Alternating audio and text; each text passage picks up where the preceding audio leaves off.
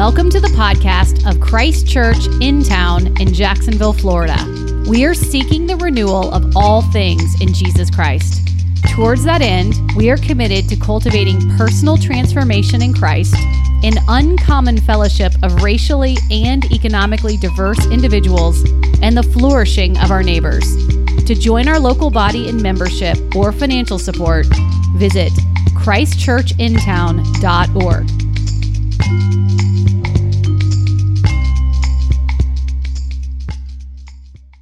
Everyone, welcome. It's so good to see everybody for worship on this Easter Sunday. Thanks so much for celebrating with us, whether you're here in person or watching at home online.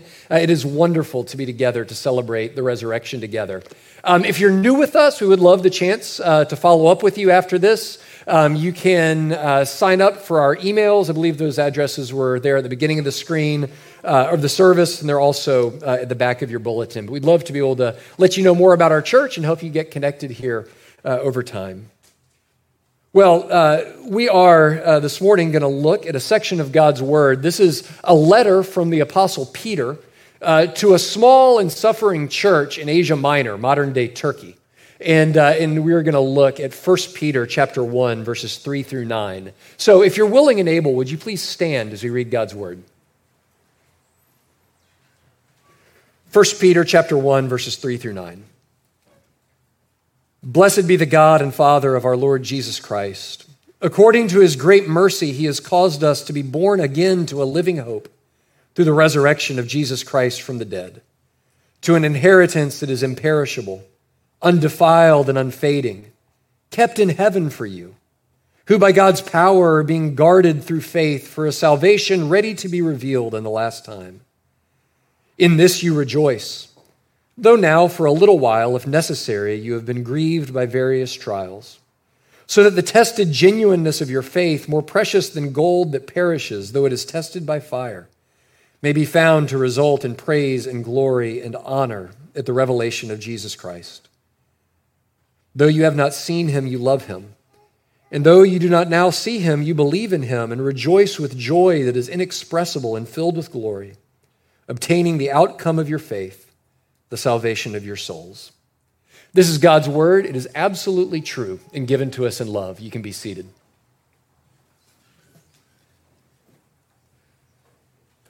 C.S. Lewis, who many of you know, is the author of the Chronicles of Narnia and a great Christian scholar and writer of the last century. What many of us don't know is that Lewis lived most of his life as a single man. He was an almost lifelong bachelor. And then he, a well-educated Oxford professor, late in life married an American woman named Joy Davidson. And sadly, they were married for only a short period of time. Married late in life, and then shortly into their marriage, she was diagnosed with cancer and died fairly young. Lewis wrote an epitaph, or some final words for her that are written on a plaque over where her ashes are interred in Oxford. And here is what Lewis wrote at her death.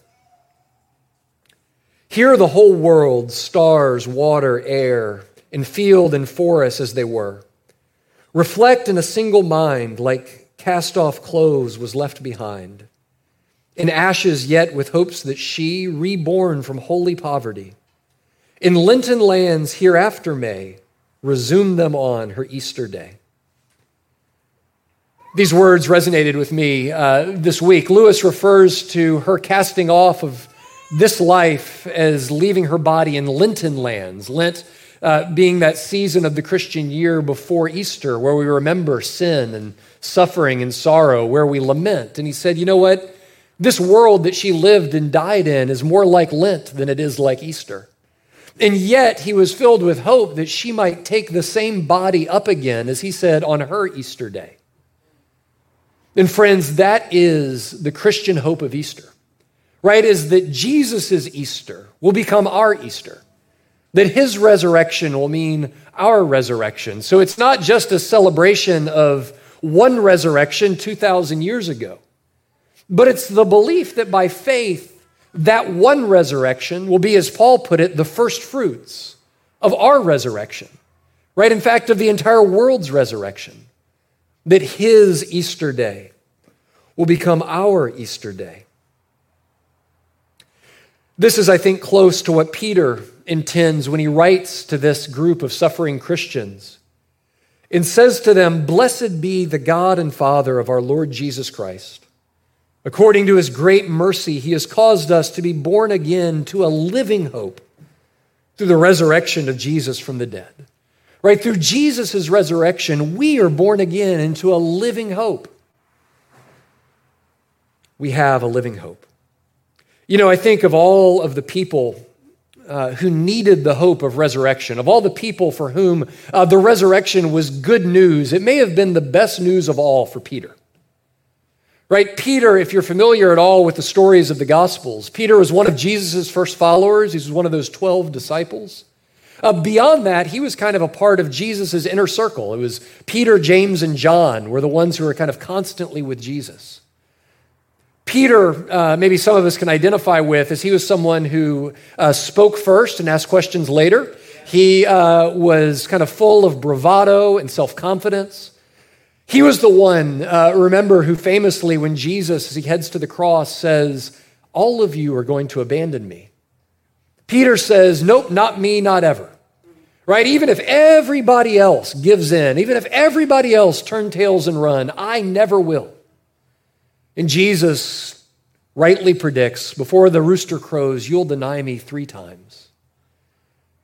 And so if the story ends, if the story of the gospel ends with the death of Jesus, Peter's life is a mess. Peter dies a failure. He dies a coward. He dies somebody who is full of braggadocious bravado, but who in the moment of testing fell shamefully short. Jean-Paul Sartre was a French philosopher. He wrote a play called No Exit. And in this play, No Exit, it tells the story of 3 people. This is an allegorical vision of what hell would be like. But in Sartre's vision, in this play, No Exit, it's 3 people put into a room in which there is, well, no exit. They're left, just the 3 of them, unable to ever sleep and without eyelids. So they don't even get enough of a break from each other to blink. In this play is probably the most famous line from the play is, "Hell is other people." Right? Hell is being exposed as you really are to the gaze of other people. Well, each one of these 3 heads into the room, which will be their afterlife, making excuses and presenting the best possible version of themselves. It's a man and 2 women. And the man pretends to be a hero. He claims to be a moral man and a pacifist. But as his story comes out, it turns out that he was shot as a deserter of the French army who abandoned them as the Nazis marched into France. And so this eternity for him is one of being exposed in front of these 2 women who have their own equally sordid stories as a fraud and a failure. The play ends with these sobering words: "You are your life and nothing else. You are your life and nothing else." Right? All that there is of you is what you have done and what you have made out of this life. Right? And if there is no resurrection, then that's true. Right? If there is no resurrection, then Peter is who he is when Jesus dies. He is a coward. He's a failed friend, a breaker of promises. How bleak is it to consider that who you are, your life is all that you are. Forget what you hoped to be, forget what you aspired to be, forget your loves, your aspirations, your desires. All you are is your resume of what you've done. You're only your sins or your successes, the money you earned or failed to earn and lost, your relationships or your betrayals, your faithfulness or your doubt. All that you are is what you've done with your life. And yet Peter, because of the resurrection, comes to a place where he can take these words and apply them to this suffering group of Christians wrestling with their own doubts and struggles. You are born again to a living hope. right? You are not reduced to just your life. You are not reduced to just your resume, but that you've been born again to what he calls a living hope. And this is the offer of Christianity at its core, is an invitation to a living hope.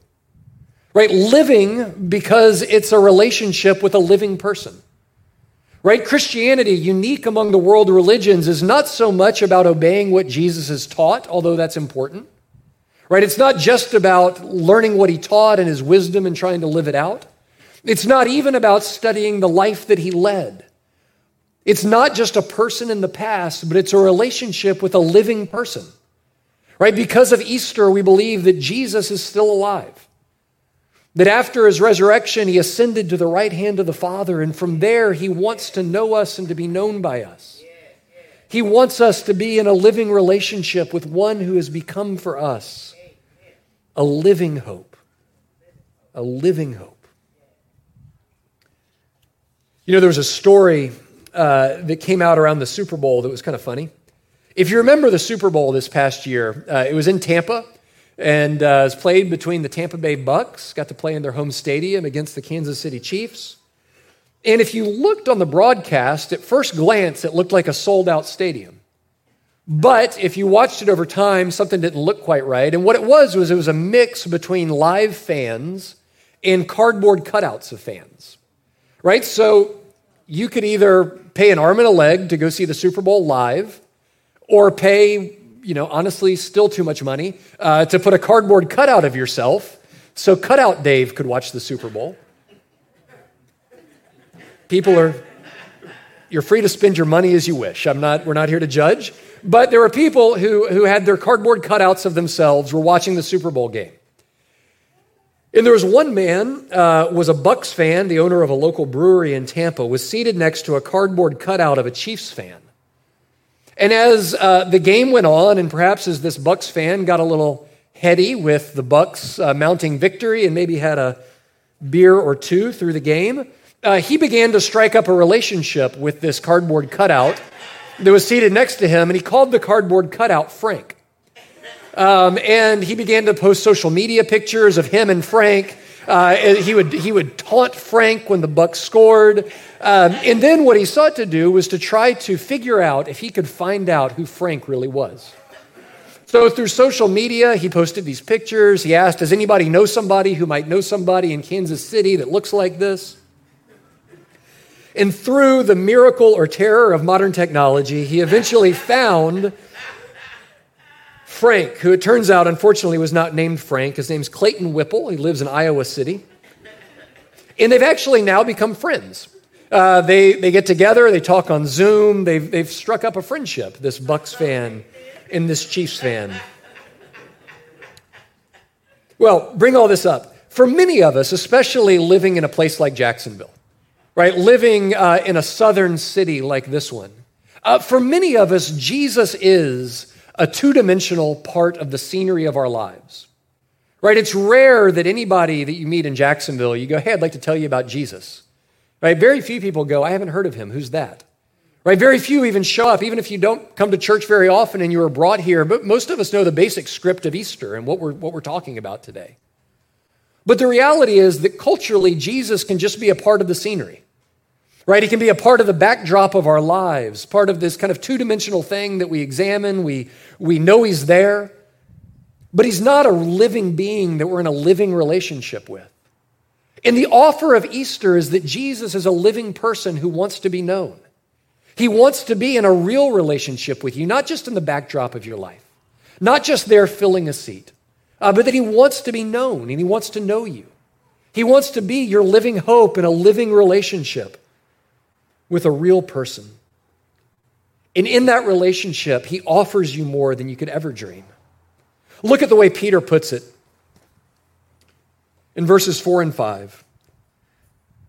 On the heels of talking about the resurrection of Jesus from the dead, he says, he brings you to an inheritance that is imperishable, undefiled, and unfading, kept in heaven for you, who by God's power are being guarded through faith for salvation, ready to be revealed in the last time.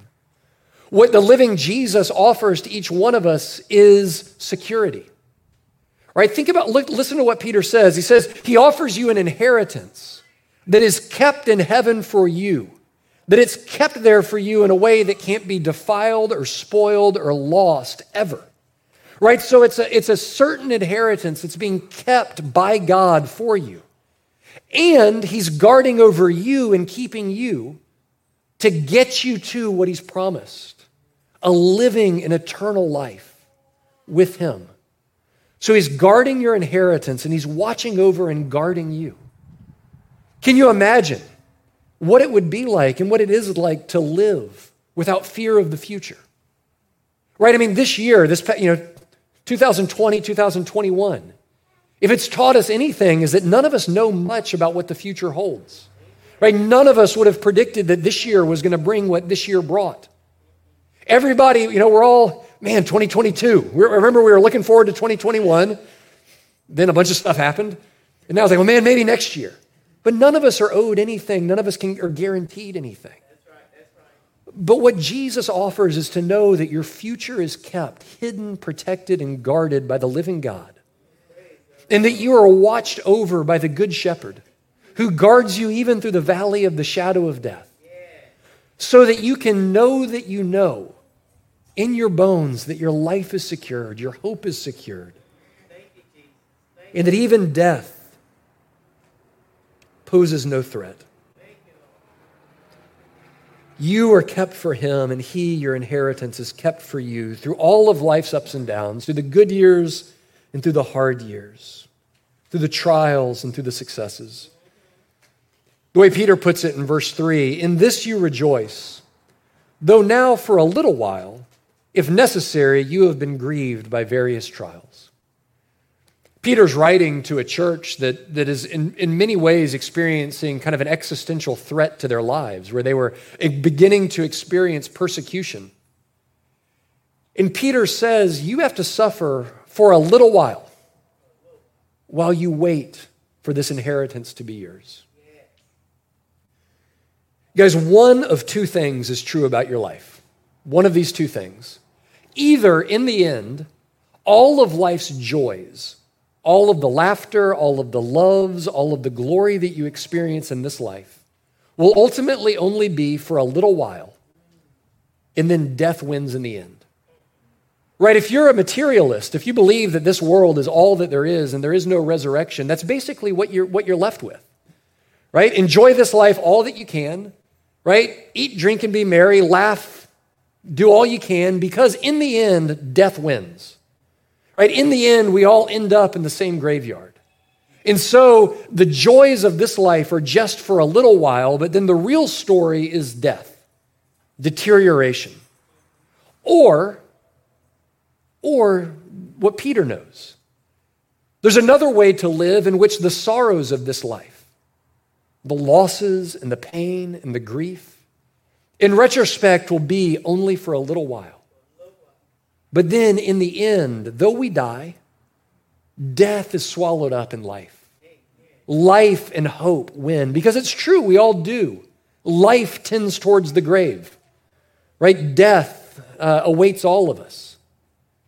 But in the end, it'll either be the end, and the thing that means that the joys were only ever passing, or it will be one more piece of the momentary suffering of this world before death itself is swallowed up in victory, before we live the life that is marked fully and utterly by life and love and joy.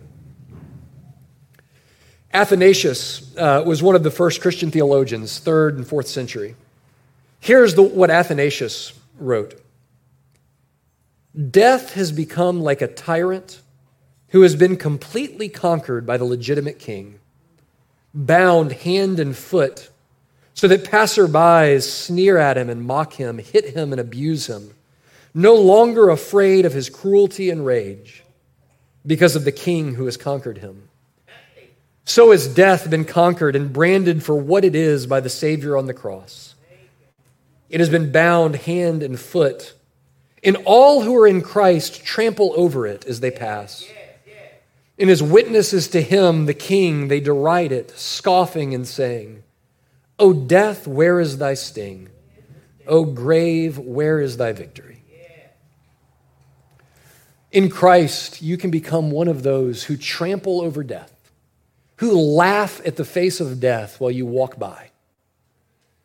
Some of you will remember, have met my friend Mike Kanjan. He was he's a pastor in the Baltimore area. He came down and joined us for our 5th anniversary. Remember Mike? Mike had an interesting thing happen to him the other day. He was doing a funeral for an older woman in his church. It was a woman who was a member of his church, and her kids and grandkids were also members of the church. And so he was there doing the funeral for her. And as happens these days, right, if you've had the unfortune of having to plan a funeral through COVID, it's tough. And so they did a small service for the family, and then they live streamed the service for those that were spread out and that wanted to join it so you could participate on live stream, as we've all gotten used to doing. Well, somebody hacked in. I don't know who doesn't have something better to do than this, but somebody hacked into the live stream and applied a Blues Brothers filter to everyone who spoke at the podium. So if you went up to the podium, all of a sudden sunglasses and a hat would appear on you. So Mike conducted this sober funeral, I'm sure delivered a great sermon, and everybody who was watching saw him with sunglasses and a little hat on. The funeral director was mortified, figuring that something about their web security must have lapsed, and was dreading going to tell this family that, hey, here's what everybody saw that was out there. And the funeral director thought, well, man, I'm going to lose money. I might lose my job in this. Who knows? And this family cracked up laughing. They were able to receive that, they weren't offended. I'm sure they thought their grandmother would have laughed at this. But deeper than that, what they said was, we are Christians. We can laugh in the face of death. Death doesn't have to be for us simply an invitation to grief and sorrow. In fact, there's something fittingly Christian about mocking death just a little bit, even if it's through a Blues Brothers filter. Or here's a more sobering example of what it means to be a Christian who can laugh and trample on death itself. It's a story of a woman named Karen Richardson and her daughter Kaylee. Karen's story was picked up by it's a Twitter and Instagram feed called Humans of New York. You may have seen it. They tell the stories. It's kind of human interest stories, telling the stories of everyday New Yorkers, and with pictures and that kind of thing. Well, Karen's story kind of became viral and then was picked up by the Today Show. Karen died of stomach cancer several years ago. And her daughter, Kaylee, was featured in this story. And here's what Kaylee wrote. They opened Mom up and found nothing but cancer. But even then, she didn't give up. She promised that she wasn't done fighting, but it became a different kind of fight. It wasn't easy. She was hooked up to a feeding tube, but she walked so beautifully towards death. She kept a photo album next to her bed, but instead of photos, she kept note cards with Bible verses. She said that her entire life she had thought that she loved Jesus, but now that she knew, she really loved Jesus. I never once saw her give in to despair. There were sad moments, but even those were peaceful. And sometimes she'd laugh so hard that it would physically hurt. Every day she told me I was beautiful. She'd said it before, but not like this. It was so intentional. And then there were the videos. She recorded videos for the big moments in our lives.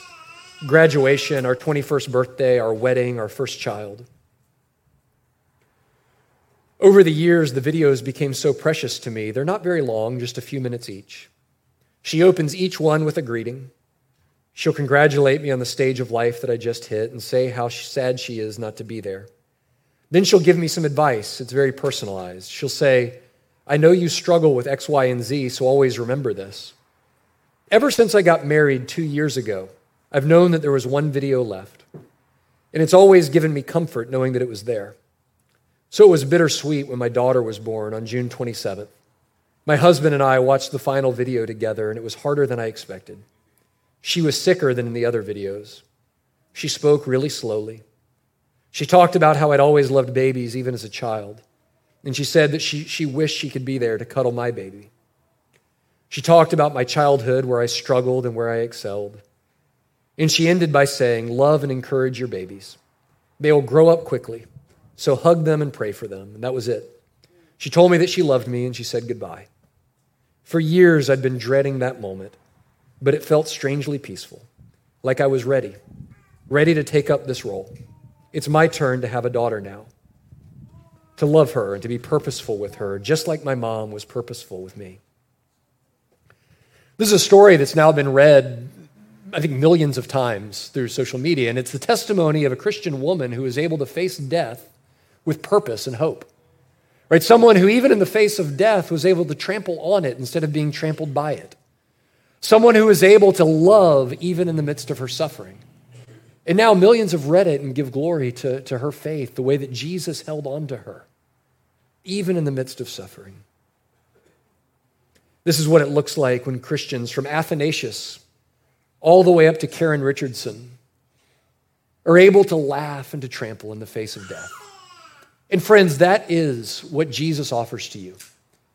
If you're here and you're considering Christianity and seeking after truth and giving it a serious thought, maybe for the first time, I urge you to stop your search and to look no further. Right? Jesus, the living one, offers you a living hope. A living hope where you can know that your future is secured, that the sufferings of this life are momentary, and that your glory in Christ can be eternal. All that he requires is to lay down our sin and our unbelief and our independence, to turn to him for forgiveness and to find in him your living hope. And Christians, I encourage you this morning, this is what's yours in Christ. You don't have to live in fear of death. You don't have to live in bondage to sin and suffering. He has secured your future, and he watches over your life in such a way that, as Paul says, there's absolutely nothing that can separate you from his love, neither life nor death, neither angels nor demons, nor things present, nor things to come, nor powers, nothing on earth or in all creation can separate you from the love of God in Christ Jesus our Lord. It's yours. You are his, and he is yours, and your inheritance is kept for you. So that you, like Peter's first audience, can rejoice with joy that is inexpressible and filled with glory, obtaining the outcome of your faith, the salvation of your souls. Let's pray. Lord Jesus, we thank you. We thank you for your death on our behalf. And what's more, we thank you for your resurrection, triumphing over death and sin, so that we too could taste victory. Lord Jesus, we acknowledge that in the suffering of this life, we grow tired, it becomes hard to believe. And yet, Lord, even the sufferings of this life are just for a little while compared to the glory of our inheritance in you. And so, Lord Jesus, we ask that you would help us to believe, that you would help our unbelief. Lord, we turn to you today, whether it's the first time or the 1,000th time, acknowledging that we need the hope that only you can offer. That left to ourselves, our lives end only in emptiness. And Lord, that you are our living hope, our Savior who offers us a life that's kept secure. And so, Lord Jesus, give us faith. Help us to trust in you. Keep us by the power of your Holy Spirit. Lord Jesus, watch over us and guard us until what we now believe by faith will be ours by sight. It's in Jesus' name we pray. Amen.